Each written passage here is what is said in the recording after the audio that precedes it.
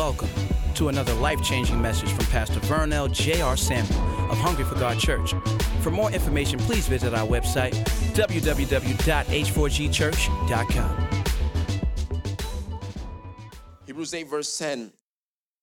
For this is the covenant that I will make with the house of Israel after those days, says the Lord. I will put my laws in their mind and write them on their hearts.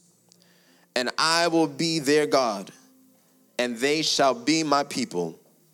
None of them shall teach his neighbor, and none his brother, saying, Know the Lord. For all shall know me, from the least of them to the greatest of them. For I will be merciful to their unrighteousness, and their sins and their lawless deeds I will remember no more. In that he says, a new covenant, say a new covenant. A new covenant, he has made the first obsolete. Now what is becoming obsolete and growing old is ready to vanish away. Amen. Hallelujah. The old things are vanishing away in this season. Hallelujah. You may have your seats. Thank you, band. Amen. God culture. God culture. A few months ago, as I said, God sent Apostle Nathan Culver to come to our house. And he released a prophetic word to our church, and in which he declared that God is calling Hungry for God to create a God culture. How many of you were here for that? And the word that he gave was so potent, it was so rich, that I knew when he was preaching it, and as he was releasing that word to us, although it was a sermon, I knew it was more than a sermon. I knew that it was something that was prophetic direction. That when God releases prophetic words, it's not supposed to be treated as just information you hear, let it go in one ear, and it goes out the other. But when God gives you a prophetic word, it's supposed to become a compass to you. My life, literally, right now, I'm living out of prophecy. My life, I'm living from revelation. That everything about me, everything that I'm doing right now is completely based on a word from God. I'm literally walking by my faith. My entire life right now is just built by faith.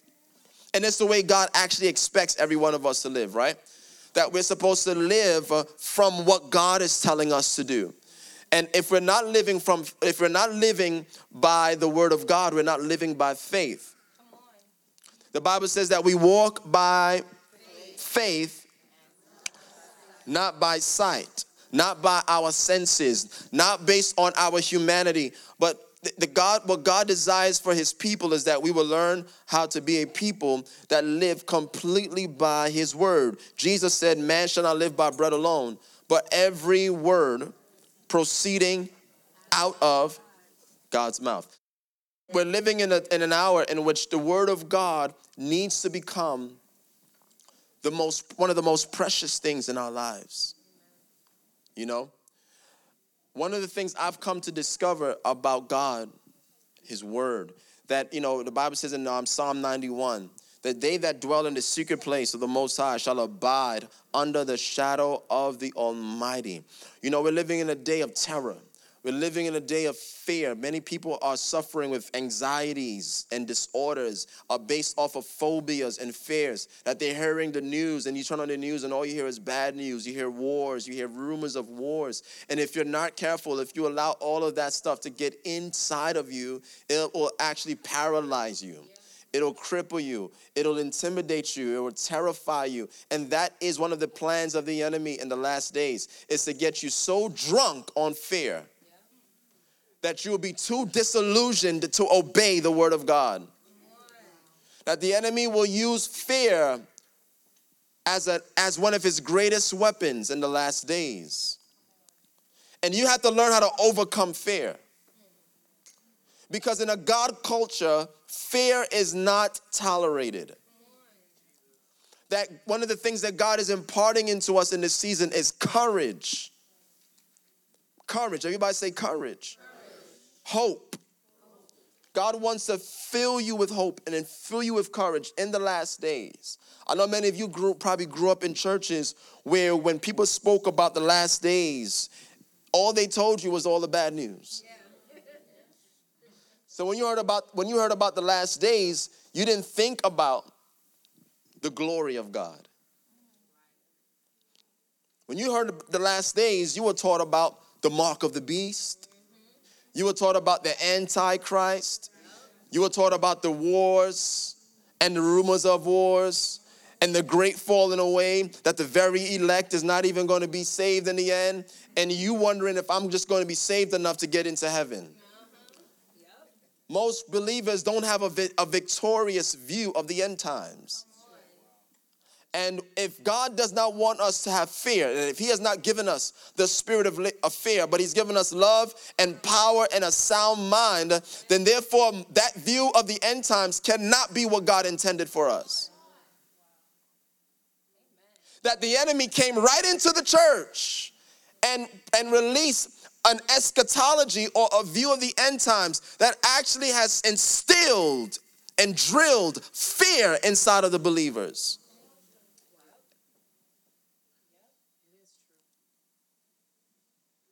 So we got to even uproot all that fear that you got inside of you.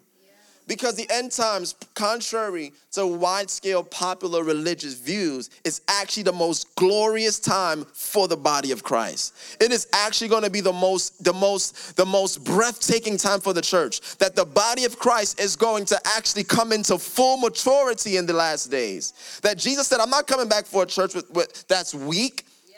I'm not coming to a church that's broken. He says he's coming back for a bride that's without spot, without wrinkle. He's coming back for a bride, according to Isaiah 60, who has arisen, who is rising up and is shining because they know the light has come and the glory of God is on them. That although darkness is on the earth and gross darkness is on the people of God are going to rise, and Gentiles are coming to the brightness of their rising, and kings are coming from the other nations to bring their wealth to us.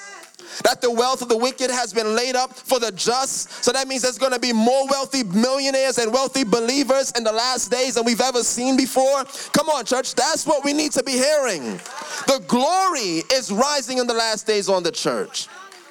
And the Bible says that the darkness is actually setting the stage for the glory of God to be seen. Because when there is greater darkness, then that means the light gets to shine brighter in the dark. So God is looking for some courageous people in the last days.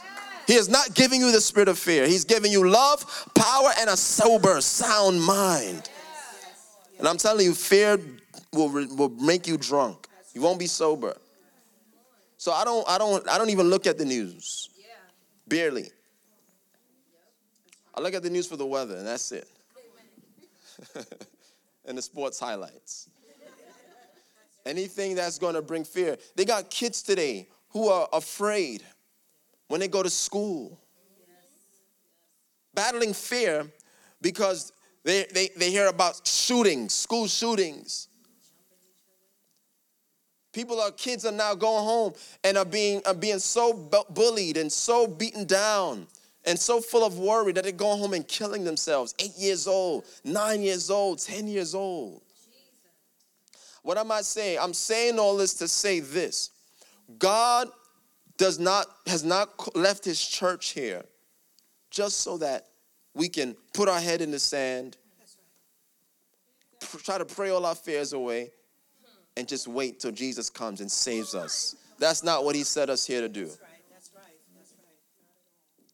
He sent us in this earth. He left us in this earth. After he saves us, notice he didn't save you and just teleported you to heaven. Because he could have done that. Right? If the goal was just for us to be saved, to go to heaven, all God would need is an evangelist and an assassin. An evangelist to save us and an assassin to shoot us so we could go home. That's it. Why are you still here? After you get saved, why did God leave us here? Come on, man, because you got work to do. I said you got work to do. Yeah, I said the W word. You got work. Work to do.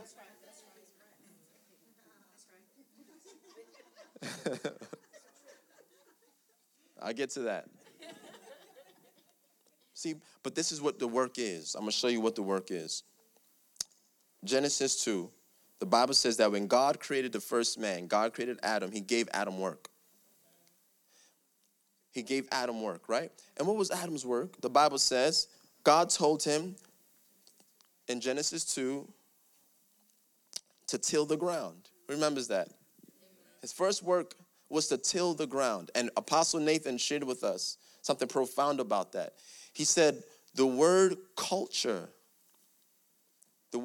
is broken up into two words, cult and And the word cult, as you may have heard it, and usually in the negative, the word cult actually means actually speaks of worship.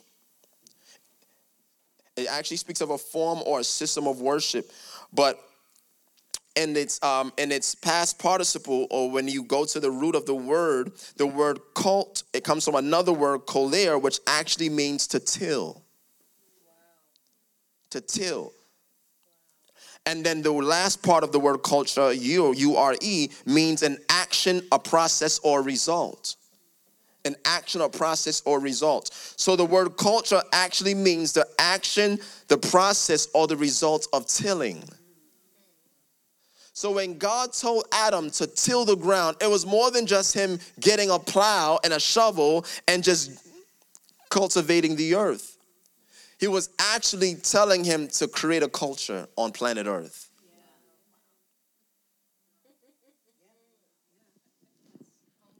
To create a culture, till the earth, create a culture. So what was that culture going to be? Adam was created. We know that God told him be fruitful, multiply, replenish the earth. God gave Adam a wife. He couldn't do it by himself, so he needed a wife. And God created Eve, and they were both called to create a culture in which the presence of God and the word of God was to be the main attraction, was supposed to be the center of attention. That man, woman, their children were supposed to simply create an environment in which they were going to build a culture in which God was going to be the ruler, in which they were going to create a family who was also going to see God and know him for who he is, that they were going to have intimacy with God, have a relationship with God. This is all before the fall, right? This is all before the sin, before sin came into the earth. God's intention was for mankind to build a culture, a way of life. See, culture is a way of life. Culture is a lifestyle. How many of you understand that everywhere you go, you'll run into culture?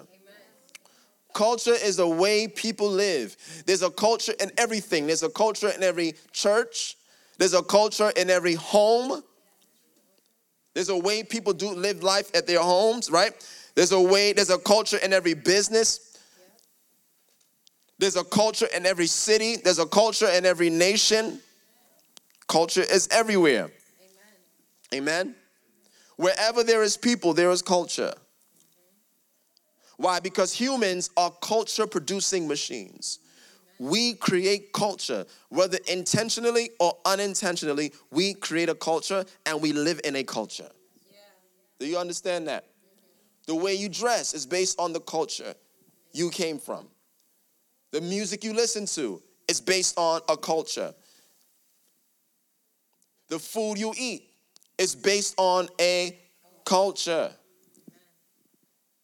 And one of the things that God began to show me was that when Jesus said, I am the way, I am the truth, and I am the life, what Jesus was actually saying was more than just a person, I'm also a culture. Because if culture is a way of life, and Jesus said, I am the way and I am the life, then that means that Christ did not only just come to save us from our sins, but he also came to earth to establish a culture, a way of life. That when we are in him, there is a new way to live, church. Right? There's a lifestyle change when we step into Christ. So when Jesus came to the earth, he didn't abide by the rules that everybody else was abiding by. Why? Because he was living from a different culture. And he knew his assignment was to undo what the first Adam did. And he came to till the ground. Christ came to till the earth. He came to establish and restore a culture that Adam was supposed to establish. So when Jesus walked the earth, what he began to preach? He started preaching, repent because the kingdom of God is at hand. What's this kingdom you're talking about? He was preaching about the kingdom because he was established that I'm not about this world. I'm not of this world, but I've come from another world. And in this world, God is in control. In this world, God is king. So Jesus began to teach his followers. He says, seek ye first what? The kingdom of God and his righteousness. And all these things will be added to you. Everything everybody else in the world is trying to get a hold of, Jesus said it'll be added to you if you shift your perspective, if you renew your mind and you begin to look up, because there's another world that I'm bringing to earth. You see? So Jesus came to bring his world to this one. And he was doing what Adam's first responsibility was to do, to establish a culture on the earth. Right now, we have a human-driven culture. We have a demonic-driven culture. We have a culture in which the God of this world, Satan, has created. He has been tilling from the very beginning. He has been working hard to create a culture that will be void of God. He has been working to God doesn't mind you. God loves culture. But what God also knows is that, remember that in Genesis 11 with the Tower of Babel, that man started building a tower, a structure in which they said that we will go to the heights of heaven and they wanted to build a name for themselves. What they were doing was, really trying to do was create a culture without God and reach the height of human potential without God. That's called humanism. And that's what the enemy is using to try to keep God out. The idea that we can manifest things and produce things without the assistance of the Creator. Imagine that. God created a whole planet for us, and then man is trying to keep him out of it. We're trying to keep him out of school. We're trying to keep him out of the music industry. We're trying to keep him out of entertainment, right? We're trying to keep the Creator out of everything he created. That's satanic. That's demonic. And it's the devil's priority right now. So this is why God is trying to get a hold of a people who understand what the will of God is, which is not just to do church, but to create a culture, a God culture, a culture in which the people on this earth will be able to step into and experience a transformation that will lead to life eternal, life everlasting. So the Bible tells us we're in this world, but not of this world. Say, I'm here to build and create a culture, a God culture. Now, one thing you want to know about God is this. God never does anything without a promise or a covenant. God does not do anything without a covenant. In fact, one way that you create culture, and I'm skipping out a lot of stuff, but one way you create culture is by establishing a covenant. Because what is a covenant? A covenant is a binding agreement. A binding agreement. You guys heard the word covenant before, right? The word covenant means a binding agreement signed with blood. Culture can be formed intentionally through covenant. What do I mean by that? For example, when I got married, my entire life changed. I made a covenant with a woman by the name of Shanique. And when I made a covenant with her, that literally meant that my entire way of living now changed. I went from a single man, or I went from living a single life to now having to live a married life. How many of you know that's two different lives?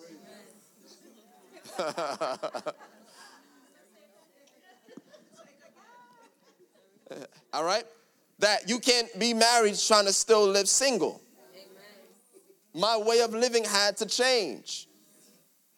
So by making a covenant, I made a decision in my heart to say that I'm no longer going to do life the same way I used to live. I'm now going to do life a new way, which is this married way that I got to figure out. But the covenant is what makes it possible for me and her, because she had to do the same thing. She had a way of doing things. She had the way she wanted to spend her money. She had the things she wanted to do with her time that she could no longer do because the two have now become one. We made a covenant, an agreement to say that we are going to merge, and we're going to do life together. No longer on my terms or your terms, but on our terms. Amen? And so this is powerful, because what covenant can create is that the times when you don't feel like living a certain way, the times where you don't feel like doing the things you may want, you know that you need to do, but you don't feel like doing it, the covenant, because it's a binding agreement that we've made from the heart, we are now declaring that we are choosing to live a certain way despite of what society may sell us. Despite of what media might show us, despite of what we see on TV, we made a covenant, an agreement together. We're going to get to covenant a little later in this series. But it's important that you understand, in a God culture, whenever God sets a covenant, it's because he's establishing a new norm for you. He is saying that I'm making a promise. Do you realize that God is the only person that can make a promise that he can keep all the time? See, we make promises, but the Bible says that the difference between God and man is that God is not a man that he shall lie. So what's the difference between God and man is that God can't lie, man can lie. We can try not to lie, but it's because of our human nature, we can lie. It's impossible for God to lie. He can't lie. That's what makes God God. So if God cannot lie, why would he even need to make a promise? The promise is not for him. The promise is for us. The promise is for you. Because God needs to get it through your head. The promise is designed to silence any other doubts, any other thoughts in your head that something can go wrong. That God may, backslide, or God may change his mind. No, if God says he will do something, he has to do it. He and his word are one.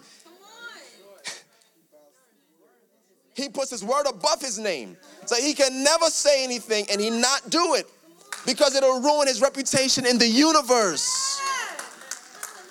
It's for that reason why the stars are still hanging in the air. It's for that reason why the planets are still positioned the way he placed them eons ago. Because it's balancing on his word. Now, everything else in creation still obeys his word.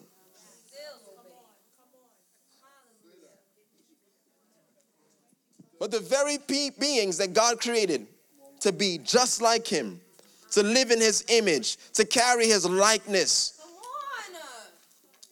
we are the ones who decided to rebel and disobey his word.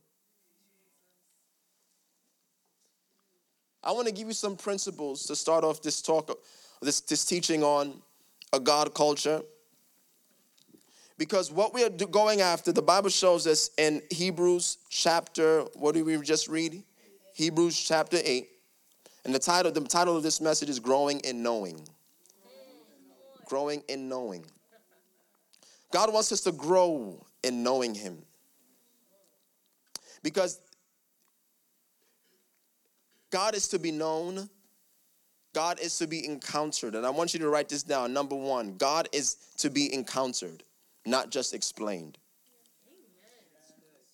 God is to be encountered, not just explained. Now, many churches don't have a God culture. Many churches have a religious culture. And what we're adamant about at Hungry for God is that our goal is to eliminate, to destroy, abolish, sanitize from our lives any ounce of religiosity that might linger in this place. And we want to create a God culture. right? Apostle Culver also mentioned, he said that many churches are trying to go out and create revival cultures. They're trying to create worship cultures. We're trying to create healing cultures or prophetic cultures, apostolic cultures, evangelistic cultures. All those things are great. But if we just simply pursue a God culture, we will have everything in that one thing. Because if we have God, we have everything. Amen? Because how many of you know you can actually try to do things for God that God is not a part of? Every church that looks like a church. All right. God is to be encountered, not just explained. Look at this, Hebrews 8. All right, look at this. I'm about to get deep. You ready? Yes. Under this new covenant, we are in a day and hour where, according to the new covenant, now, the new covenant was instituted 2,000 years ago when Jesus sat down at supper time with his disciples, his last meal, his last supper. He took bread and he took wine and he said something. He said, what? This is the blood and body. He said, this wine is the cup of the new covenant. Remember that? He said, this is the cup of the new covenant. Do this in remembrance of me. When Jesus sat down, he instituted a new, everybody say new, a new covenant, a new agreement. It's like getting an upgrade. He said, I'm taking you out of the old agreement that was between you and God, and I'm now bringing you into a new covenant, a new agreement. It's like when you get the text or the call from your phone company that says you are now due for an upgrade.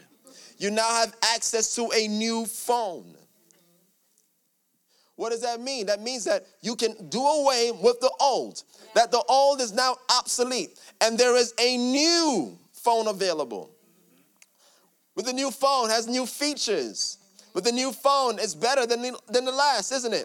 They're not going to bring out something new that's worse than the first. God established a new covenant because he realized that the old wasn't working. Now, I'm not going to go in depth into what the old covenant represented, but all we need to know about the new covenant is what it actually says. Because this is what's the foundation for this God culture. Look at what he says. For this is the covenant I will make with the house of Israel after those days, says the Lord. I will put my laws where? In their mind. And I will write them where? On their hearts. Did Adam have laws to follow when God created him? No. Did God give Adam a book to follow? No. So how was Adam supposed to know how to live? How was Adam supposed to know how to create a culture that was supposed to establish the kingdom of God on earth? How was he supposed to know to do that? He had a what? He had a relationship with God. He had a face-to-face encounter with God. He knew God personally. Right? If Larry wrote a book, if Larry wrote a book, as much as I would love to have his book, I know him personally, right? So I don't need to go through a book to know Larry. I have direct access to him. I can ask him about the stuff he wrote in the book. And the stuff he left out of it, I can ask him about it. Right? So there is, when God gave us the old covenant was based on a law that he wrote on stones that man had to follow. You didn't have direct access to him. You had to go through this stone. You had to follow what he wrote. Not everybody had direct communion with God. Only one or two people did. And that was the priests and the prophets. And everybody weren't priests and prophets. He had a select family, and then he had a high priest who was more holy than everybody else, or had to be, or else. And then their job was to connect with God on behalf of millions of people. That was what the house of Israel under the old covenant had to go through. They had to settle for secondhand information. They didn't have direct access to God. So when Jesus said in the new covenant, watch this, in the old covenant, they spent their entire life trying to get the law into them. Because they had to, Bible says that they wrote the law on their walls. They had to write the law on necklaces and walk around it with it on their chest. They had to literally keep the law in front of them because they wanted to not break it. Because if they broke it, then they would be cursed.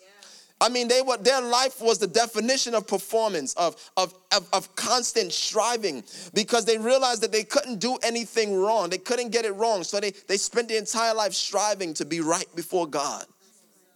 They tried to get the law in them. But under the new covenant, the Bible says, he said, what I will do? God said, I will write the law in their minds. I will put the law in their hearts. It says that under the new covenant, you will instinctively know what to do. But what religion does is this, tries to keep you back in the old covenant. It tries to gets you to focus more on what you're trying to do for God instead of what God is trying to do in you. You need to become more aware of what God is doing in you, church. There is more happening in you than you realize. God is in you right now.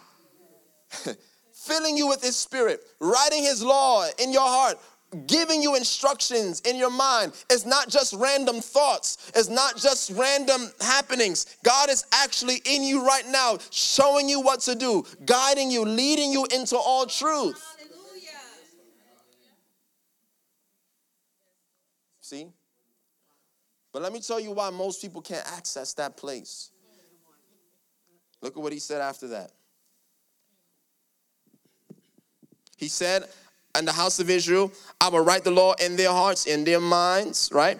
And those of you who allow that to happen, you're the new house of Israel. Amen? You're the house. Say, I'm the house of Israel.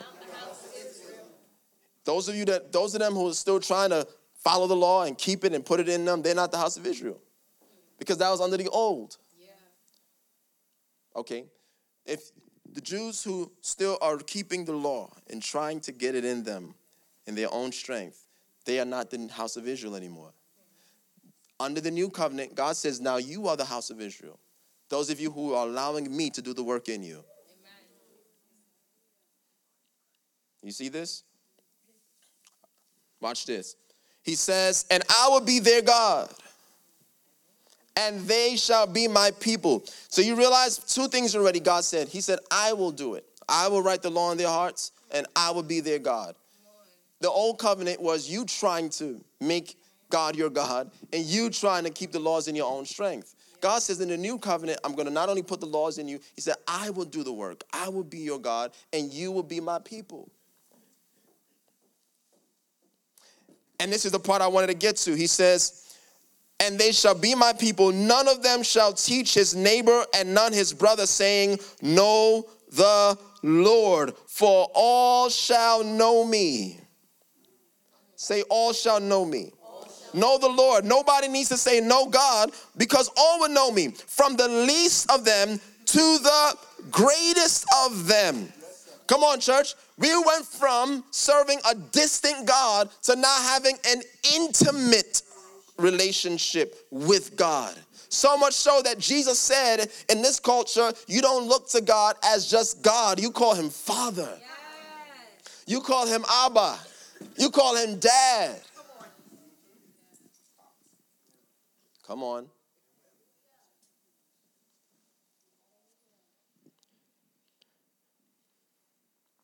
Under the old covenant, God came and he went. It was visitation based. Under the new covenant, God lives in us. So now there's a habitation. We move from visitation to habitation. God is residing. God is remaining. God is staying. in us, with us, 24/7. See, this is why we're going to create a culture, because your mind has to be renewed. We got to kick away all of those religious beliefs that God comes and goes. You're not coming to church and saying, we got to sing some songs to bring God here. No, you brought God here when you came. You brought the presence of God with you. Why? Because your body is now the temple of the Holy Spirit. You are God's new address. You are God's residence. That's why you can create a God culture wherever you go. Because the living God lives in you, lives in me. Come on, church. Are you seeing this? So the word says that you will know the Lord. That word know is different than what you know. Because that word know in the original language doesn't mean you will know him by way of intellectualism. It doesn't mean you will know him by information. It actually means that it means to know by personal experience. That's what it means. The word know there is the word gnosko in the Greek. It means to know by personal experience. What it means, you can't know God any other way. He said, all will know me. All will have personal, direct access. All will have personal experience, personal encounters with God. Hallelujah. That's how Adam knew God. See, I'm teaching you about life before the fall, because that's the first God culture we see. In the garden, before man fell, before sin came into the earth, God came in the cool of the day, chilling, talking to Adam. Right? God will come in the cool of the day. Say, God is cool. God will come in the cool of the day and just make himself known. And Adam, because he had no sin in him, was so sensitive to God that anytime God came, he was able to sense his presence. Now I'm going to just blow your mind. Adam didn't see him. He discerned him. The Bible says no man has seen God at any time, including Adam. You think you need to see. We walk by faith, not by sight. We think I need to see God to know him. No, you need to discern him. You need to perceive him. Yeah, so you got to learn how to respond, because God is spirit. God is spirit. You don't see the spirit. You don't see the spirit realm while you're still walking in the natural, but you can perceive the spirit. You can discern the spirit. You can recognize the spirit.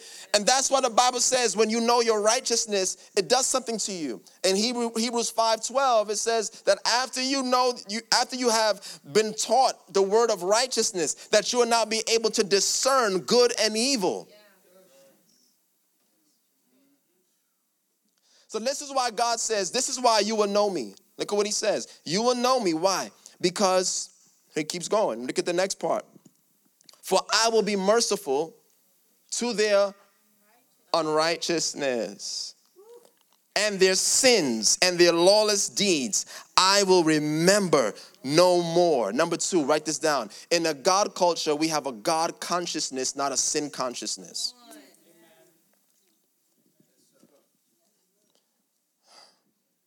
You know why religion can't create a God culture? Because religion teaches you how to have a sin consciousness. It keeps bringing back up sin and preach sermons on sin, telling you what you need to stop doing, telling you how you're supposed to, why your life isn't blessed, because you're doing this and you're doing that, you're doing wrong. And we're constantly trying to teach people how to live for God by telling them how sinful they are and how they need to stop sinning. The more I talk about something is the more aware I'm making you of it. You can't be aware of God and aware of sin at the same time.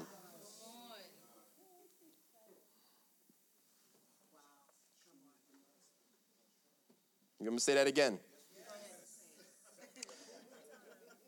You can never grow in God thinking about sin.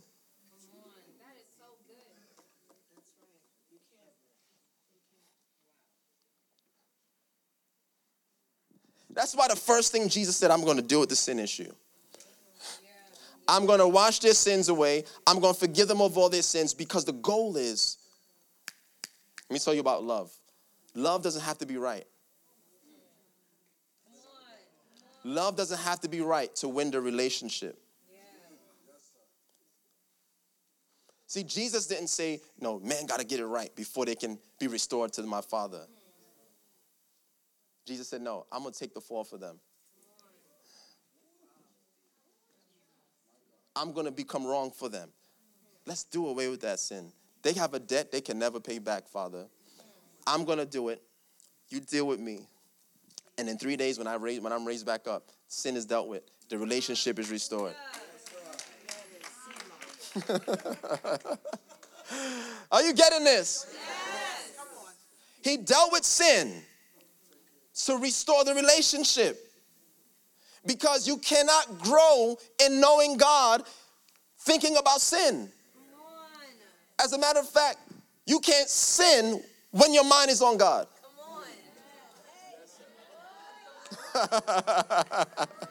Anybody ever tried that?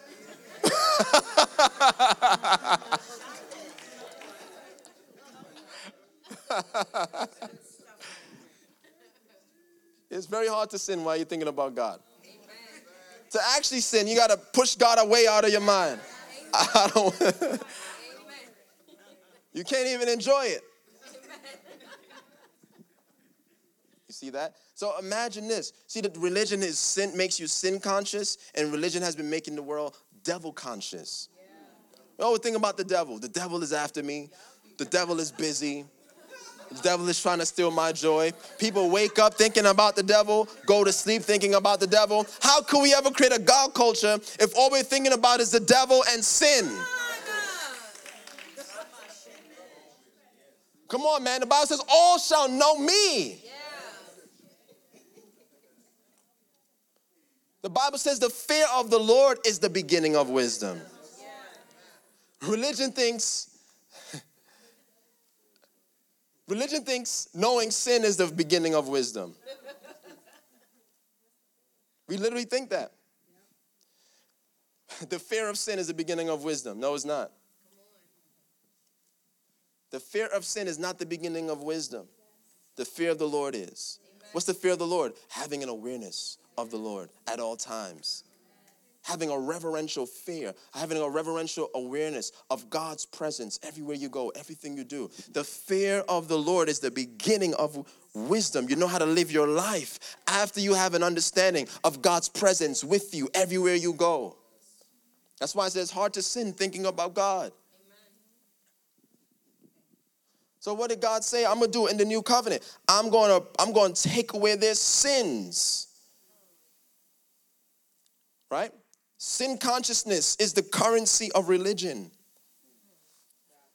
Religion remains in business today by teaching people about sin. And people come back to church only because they think that by coming to church, my sins will be taken care of just a little bit more. You see that? They don't know their righteousness. They're not teaching them about how holy they are, how clean they are, like we were singing about earlier. And because they don't understand any other system.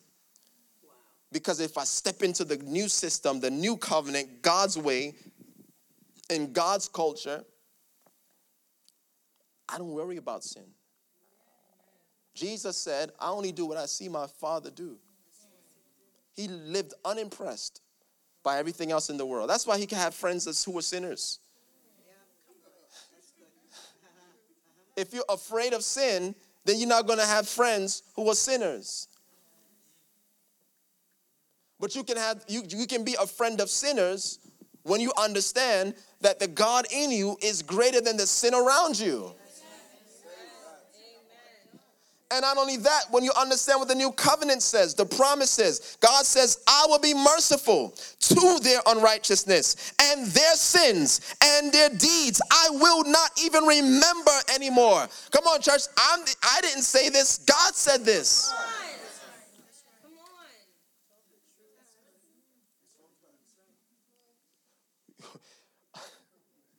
This is why I preach grace. Because you got to have an atmosphere of grace to create a God culture.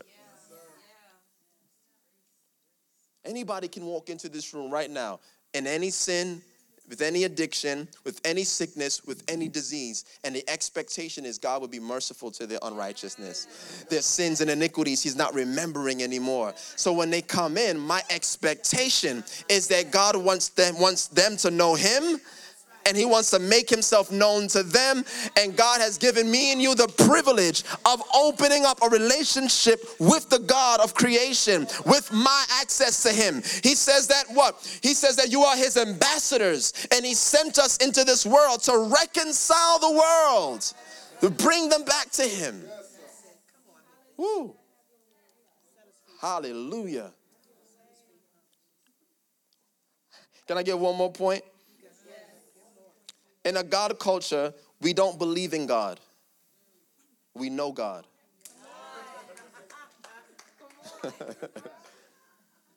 You got that, Ryan? In a God culture, we don't believe in God. We know God. If you only believe in God, you become religious.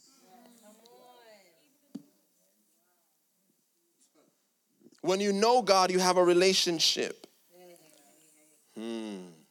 When you know, the minute you know God by encounter, by experience, you now move out of just simply belief. Let me tell you something. I'll use my wife again. I don't believe I'm married to Shanique.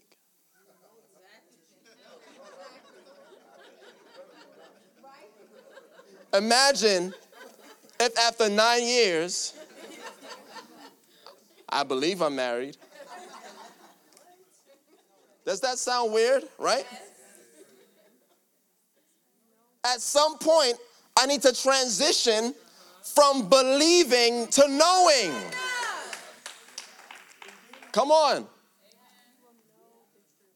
You will know the truth. You will know the truth. The reason why some of you are not free yet, you don't know. You believe, but you don't know. Belief is the bridge between certainty and mystery. Believing is the bridge between mystery and certainty. Before I knew Shanique would be my wife, I believed that she could be my wife. So what did I do? I kept getting to know her better. I met her. I said, oh, she's fine. She looks like somebody I want to get to know. I didn't know her the first time I saw her, but I decided to pursue her to get to know her. Let me show you how you grow in relationship. So after I introduced myself, we exchanged numbers. That began the process where I was now traveling along that bridge of belief. I believed something, but I needed to know if it was true. So I was now traveling on that bridge between certainty and mystery. The mystery is she looks like she can be my wife, but I wasn't certain yet. So now my relational interactions with her, day in and day out, began to bring me to a place in which I needed a revelation.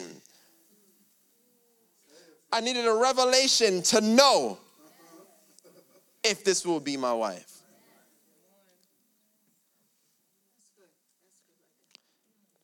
You cannot know a person without revelation. You cannot know God without a revelation, and you cannot know the person sitting next to you without revelation. What's the difference? Because what's revelation? Revelation is first-hand information. Revelation is what a person reveals to you about themselves. And I said this many times, without a revelation, all you have is an assumption. Without a revelation, all I have is an assumption. Until she tells me, if this is my first time meeting her, until she tells me her name, I don't know her name. I can say, is your name Sandra? No. Is your name Brenda? No. Is your name Amanda? No. Is your name Giselle? No. What's your name? Sharita. I got a revelation. Amen. Something I didn't know, I now know because she told me who I was. Until then, I just assumed what her names were. God doesn't want you going to him with an assumption. He wants you to go to him with a revelation. And how do you get a revelation? Go to him for myself. If I don't know I can go to him for myself, what I'm going to do? I'm going to depend on what other people say about God. Religion. Religion is what men say God is. Relationship is who God says he is. Religion is, I'm going through man to tell me about God.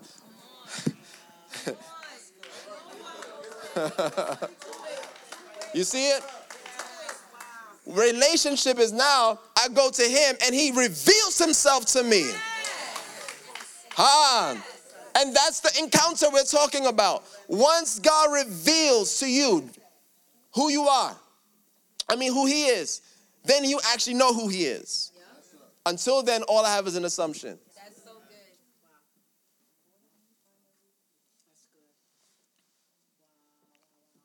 So after I crossed the bridge between mystery and certainty, and I got a revelation, I prayed and said, Lord, if this is my wife, show me. Open my eyes. We say those things, right? Open my eyes so I can see it. That's asking for a revelation. Yes. Open my eyes so I can know. I don't know until you show me. You see that? And when God revealed to me, this was the one, I now literally had to cross over from believing she was my wife to knowing. And I was able to now make a decision. Watch this. God showed me this. He said, it's appropriate to question information, but dangerous to question revelation.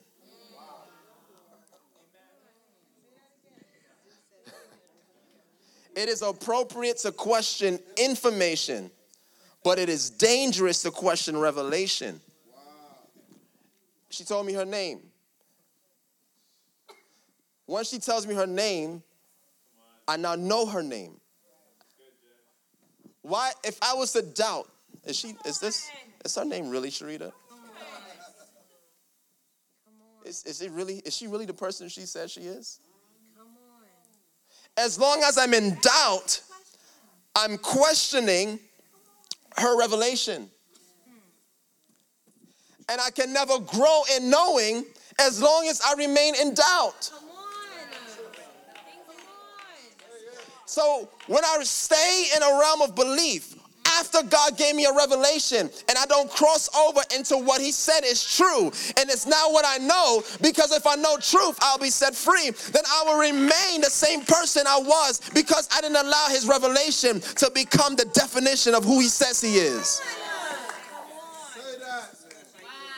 That's why, who was it? Prophet Nathan said this. He said, you cannot know the Christ on the basis of a question. He said, who do men say that I am?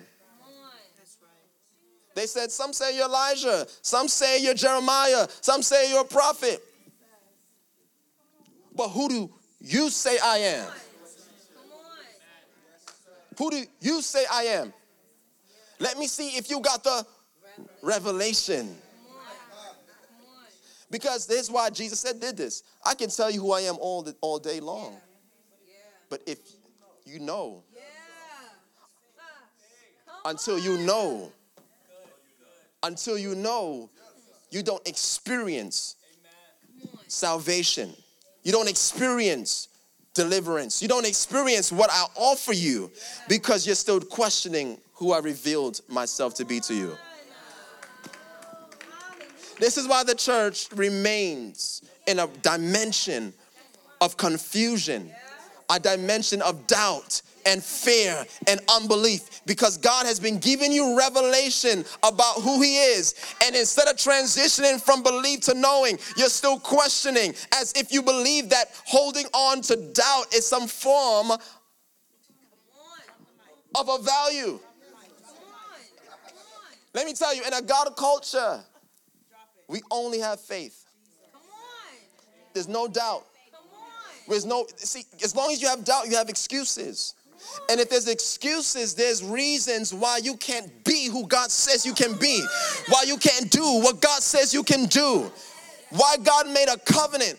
It's because he swore within his own blood that I will do what I said I will do. You will know me, not just believe in me, all of you, from the least to the greatest. And if you all open up your hearts to know me, you will be able to make me known.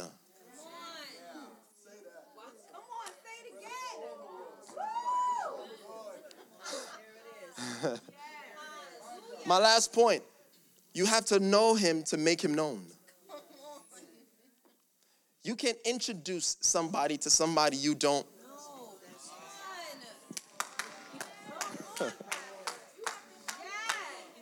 You have to know him to make him known. How many of us are supposed to know him? All of us. Not just your pastor. Not just your leadership. Everybody in this church should know God on a personal, intimate, deep level. We all need to know him. We must all have our own space, our own relationship with God. And when that happens, we're now all able to make him known to a world that needs to know him. That's what God is looking to do. He reveals himself to someone, and after he reveals himself to you, you now carry a revelation that is a key that you can use to open up a door of relationship for somebody else who needs to know him. He gave you access to him so that you can now give somebody else access to him. Listen, I know the Creator. I know the Lord. I know God. Let me introduce you to him. And the only way you can know him is not just sharing information. You got to lead them into an encounter.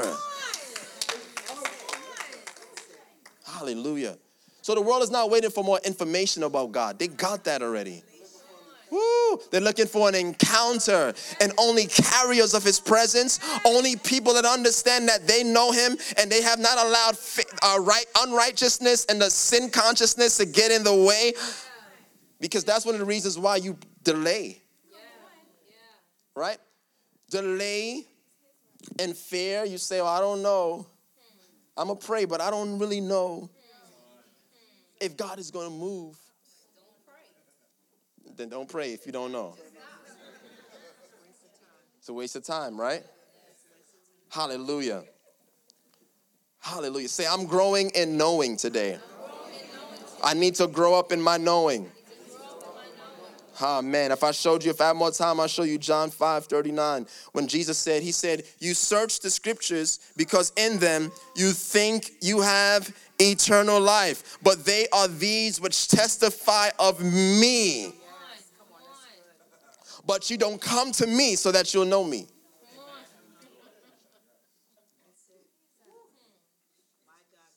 You guys know that scripture? I like the verse before that, actually. Look at verse 38.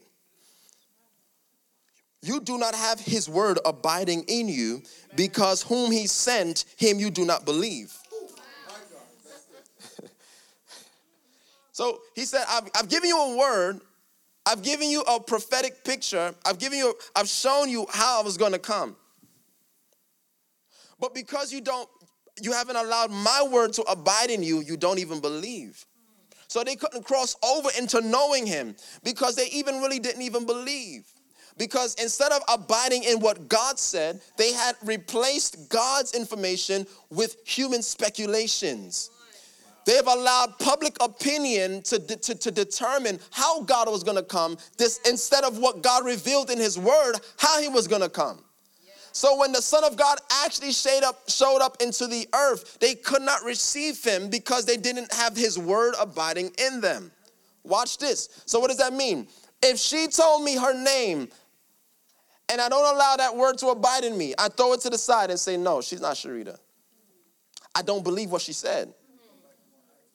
And if I doubt, I'll ask her again, who are you? I just told you my name. That's what the religious dude is doing all the time. You're still asking if I'm the Son of God? I turn water into wine. The deaf are hearing.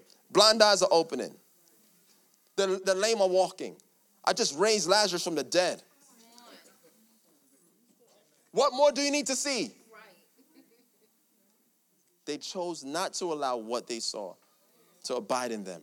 They let it go because they didn't want to believe or accept what they were seeing. Are you getting this? Yes. You don't question revelation when God gives it to you. Hallelujah. Jesus was baptized. The Bible says the heavens opened. The Father said, this is my beloved Son, in whom I am well pleased. A few verses later, he's in the wilderness. And then the devil comes to him and says, if you are the Son of God, turn these stones into bread. What is that? What happened? The Father gave him a revelation. The devil comes 40 days later to get him to question the revelation. If you are the Son of God. Did the devil know he was the Son of God? Yes. Why? He just heard the Father say it. So he wasn't worried about him. He was trying to get Jesus to doubt who he was based on the revelation. It's dangerous to question revelation. Because if Jesus would have doubted what the Father just told him, all would have been lost. He would have moved them into unbelief. The first thing he did to Adam. Adam, you're in my image and you're in my likeness. They were already like God. The devil comes in Genesis 3 in this form of a serpent. If you eat from this tree, you will be like God. Doubting the revelation. Adam, you're supposed to know who you are. Why are you doubting the revelation I gave you? You are already like God, Adam. So when you get a revelation that you are blessed, when you get a revelation that you're healed, I want you to know what the devil is going to do in 40 days. Or even quicker than that. You go.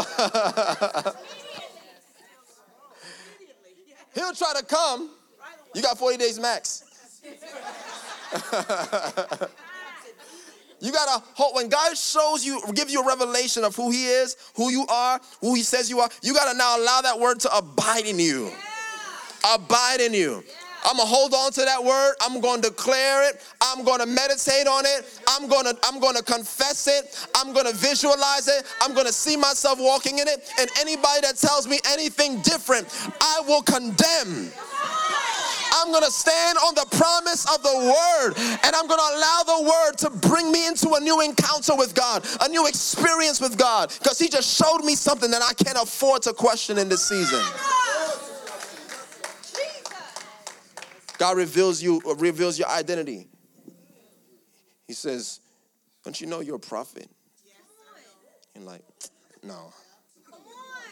Me? I'm not a prophet. I can't be a prophet. You're doubting what God revealed to you? God says you're healed. Am I really healed? But I still have this pain. But I know what the doctor said. Oh, this passed down from my bloodline. Everybody in my family had this. So now the warfare is no longer between you and the devil. The warfare is now in your own mind. It's in your own mind. So the Bible says, what are you supposed to do? Cast down every thought that tries to exalt itself above the knowledge of God. Above the knowledge of God.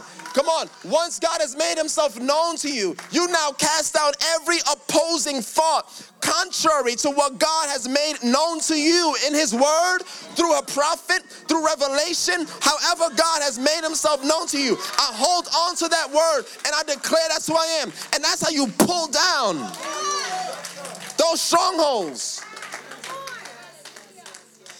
Paul said, set your mind on those things which are above. Why? Because you abide in the realm you think of. Come on, say it again.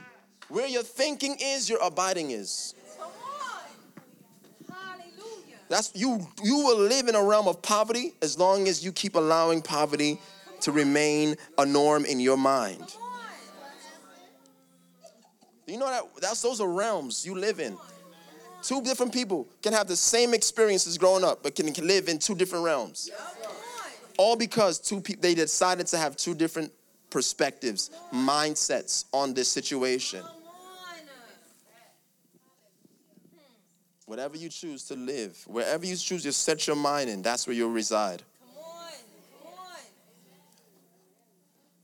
I got to wrap us up. So here's my last point. How do we know God?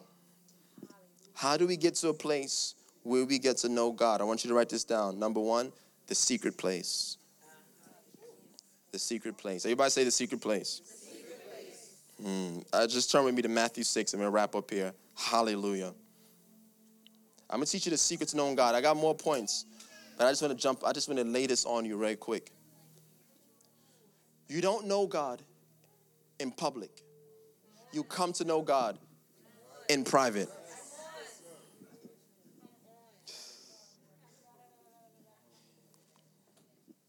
You don't know God in a crowd. You don't know God in a crowd.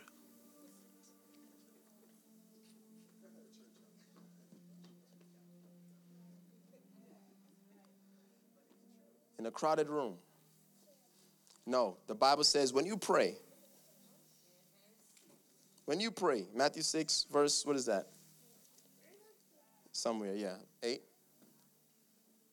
No. Yeah, Matthew 6. No. 7. No, 6. But when you pray, go into where? Your church? A crowd? You know, people don't like being alone. People don't like being alone. You ever just try to sit in a room by yourself and nothing? No TV, no phone. When was the last time you did that?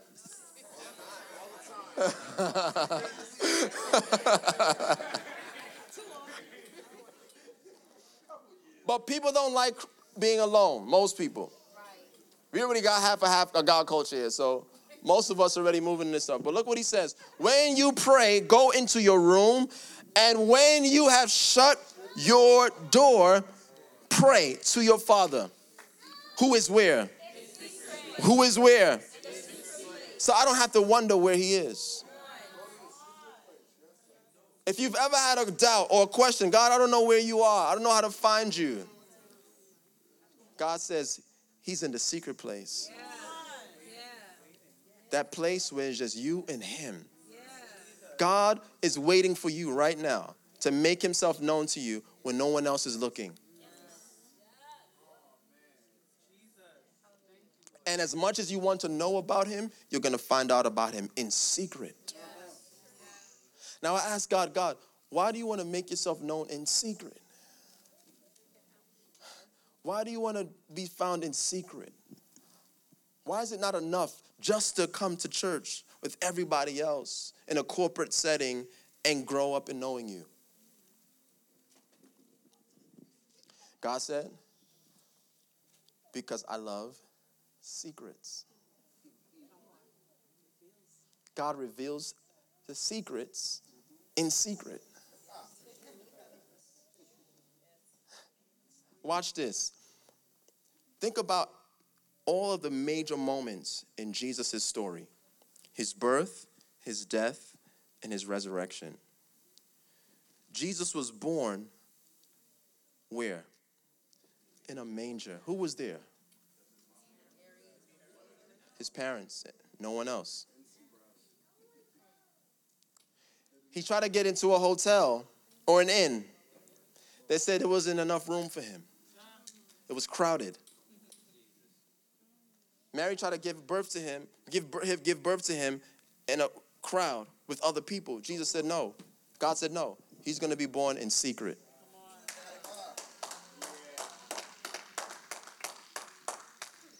If the King of Kings was being born and I'm God, I would want the whole world to know the King of Kings is about to be born. Why did God allow Jesus to be born in secret? But not a lot of people knew. No one knew. Only those who got a revelation.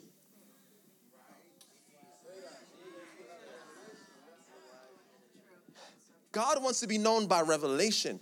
Jesus even told his disciples, he cast spirits out. He said, don't tell them. Don't tell them I'm the Son of God. The demons would say, we know who you are. Jesus said, shut up. Don't tell them who I am. I don't want my name associated with you. Because if you tell them who I am, they'll think I'm with you.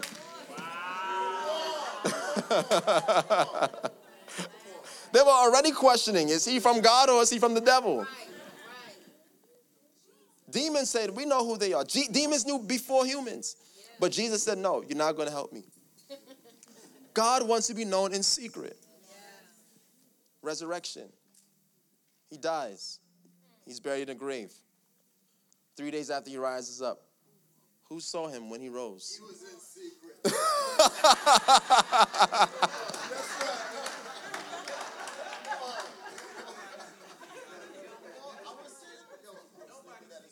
Nobody saw when he got up. Not even Mary.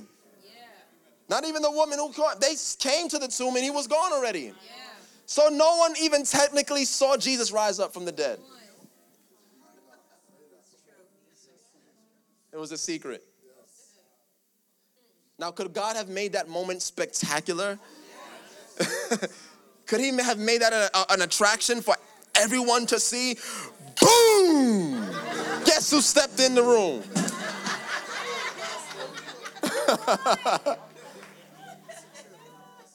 Why are these moments so quiet?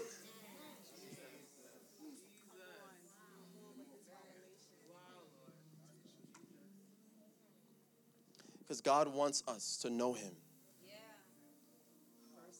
by revelation. It's a personal. God wants to make himself known to you personally. And notice, even the miracles, even all of the stuff, then the multitudes came to him. That was not what he used to reveal to people who he was. It was just an attraction. But he didn't live for that. Can I tell you what God showed me really quick? I just really feel like hungry for God specifically. I need you to get this.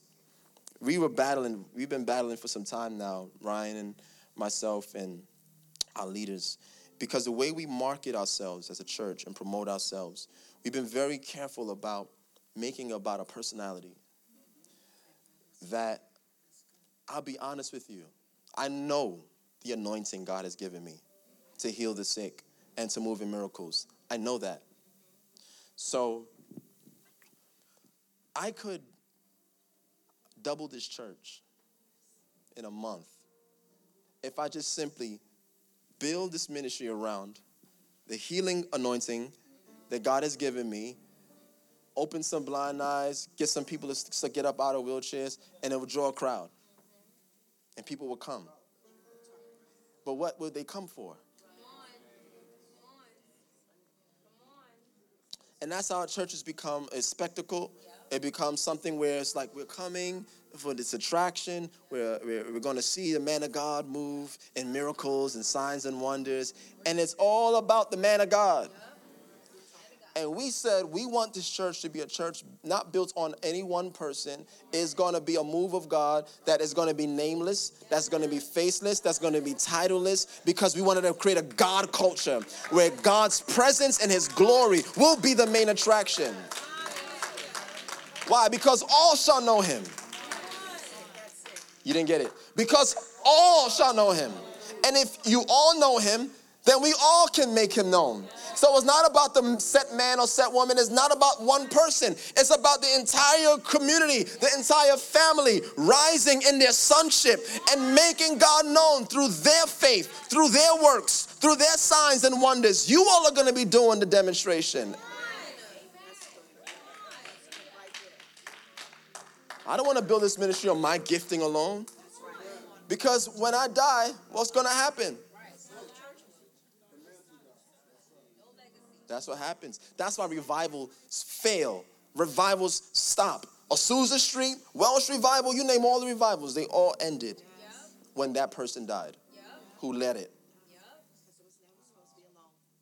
It's not supposed to be a one-man show. It's supposed to be a culture. A culture. Say culture. Where everybody's living this way. We are all going to live in the supernatural, church. We're all going to live in the miraculous. You wait and see. As you get this revelation in you, we're going to all be. You ready? Come on, Avalon. I see you hungry. I see you rubbing your hands together. I want you to catch this. So we were adamant about that. So we're not going to promote one person. That's why you don't see a lot of pictures with me on it. That's why you don't walk in the church and see a picture with me on it. And my wife.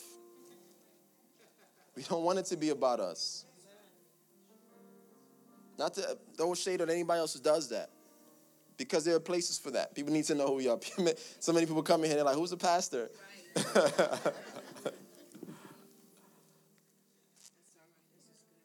But here's the deal. God loves hiddenness. Even though Jesus died publicly, his true identity was still a secret. They all saw him die, but they were still like, if you're the Son of God, save yourself. They still didn't know who he was. His death, his resurrection were all done privately because God reserves heavenly realities to be revealed in secret places. God wants to make himself known to you first in private so that you can now make him known to others in public. So he says, don't be like the hypocrites who love praying, standing in the synagogues, on the corners of the street, looking for everybody to see them. No. God said, your desire to be seen by me must always be greater than your desire to be seen by men.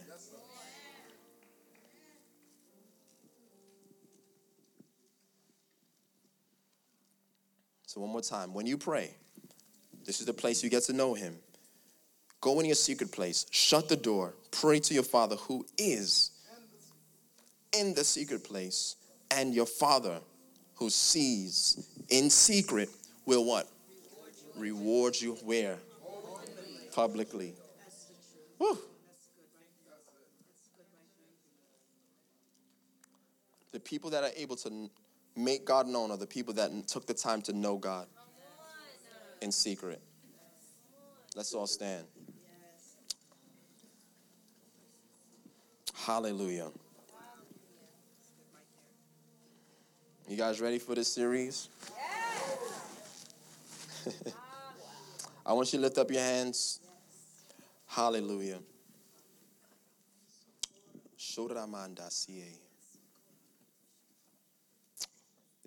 And I want you to know there are levels to knowing God. Amen. Just to clarify, what you know about God is not the same as what you know from God. It's not the same. So my prayer is that the spirit of wisdom and revelation will come upon you in the knowledge of him. That we all shall know him. That the eyes of our hearts will be enlightened. See? It's an inner knowing. It's an inner knowing. It's what you know from within. I pray that you will have faith and courage to know God, to pursue Him, to get into the secret place. I'm going to challenge you all. I'm telling you, you take 15 minutes, 30 minutes a day, 45 minutes a day, 1 hour a day, however long you want, to get into a secret place, a secret time with God. If you're hungry to know God in this season, I want you to do just that. That's your homework. That's all I want you to do, is that I want you to get into a time of when no one else is looking. And I just want you to get into His presence. And I want you to come knowing, number one, He's already in secret waiting for you. So you're not wondering, I'm just in here by myself, nothing is going on. No, in the Spirit. I want you to lock in, and I want you to realize in this place, God, you promised to make yourself known to me. And then you said, as I know you in secret, you will reward me publicly. So this is why if you seek the kingdom first, everything else will be added to you. God will reward the seeker in this season, because when you seek Him to know Him, He will reward you brilliantly, openly, extravagantly. You will work miracles. It'll become normal to you because it's just the reward of being with Him. Woo, hallelujah. Revelation for direction for your life will come to you. Divine protection will be your portion. God will make sure to protect His investment in you, because as He's made Himself known to you, you now carry a revelation that's precious, that He wants the entire world to know. I don't worry about my health. I don't worry about my protection. I don't worry about anywhere I go, because I know who He is. That is your greatest form of protection. If you abide in the secret place of the Most High, then you will abide under the shadow of the Almighty. Come on, church. Lift up your hands. I pray for encounters, divine encounters to be in this house, that as we pursue a God culture, God, that we will know you, not by assumption, not by what man says you are, but what you are revealing directly to us. I pray, God, that you will open up our eyes in this season. Give us insight in your word, that we won't just stop short in the scriptures, but we will transition from the scriptures into direct communication with you, that our ears will be open to your voice, our eyes will be open to discern and perceive what you are doing in this season. Give us pure hearts, God, that you said in your word that the pure in heart will see you. In our hearts we will see you. If there's anything in our hearts that's clouding our perception of you, we pray, God, that you'll remove it. We thank you that you have removed all unrighteousness from us, that you have cleansed us from all of our lawless deeds, so that we can all know you, from the least to the greatest. Doesn't matter how old we are, doesn't matter how young we are. Everybody can know you right now because of the new covenant. Thank you for this upgrade. And I thank you for this upgrade. Woo! Ah! The Lord just said in this upgrade, you got FaceTime with me. Yeah. Yeah. You will see me face to face. In Jesus' name. This concludes another life-changing teaching from Hungry for God Church. For social media updates and more teachings from our pastors and leaders, please visit our site, h4gchurch.com.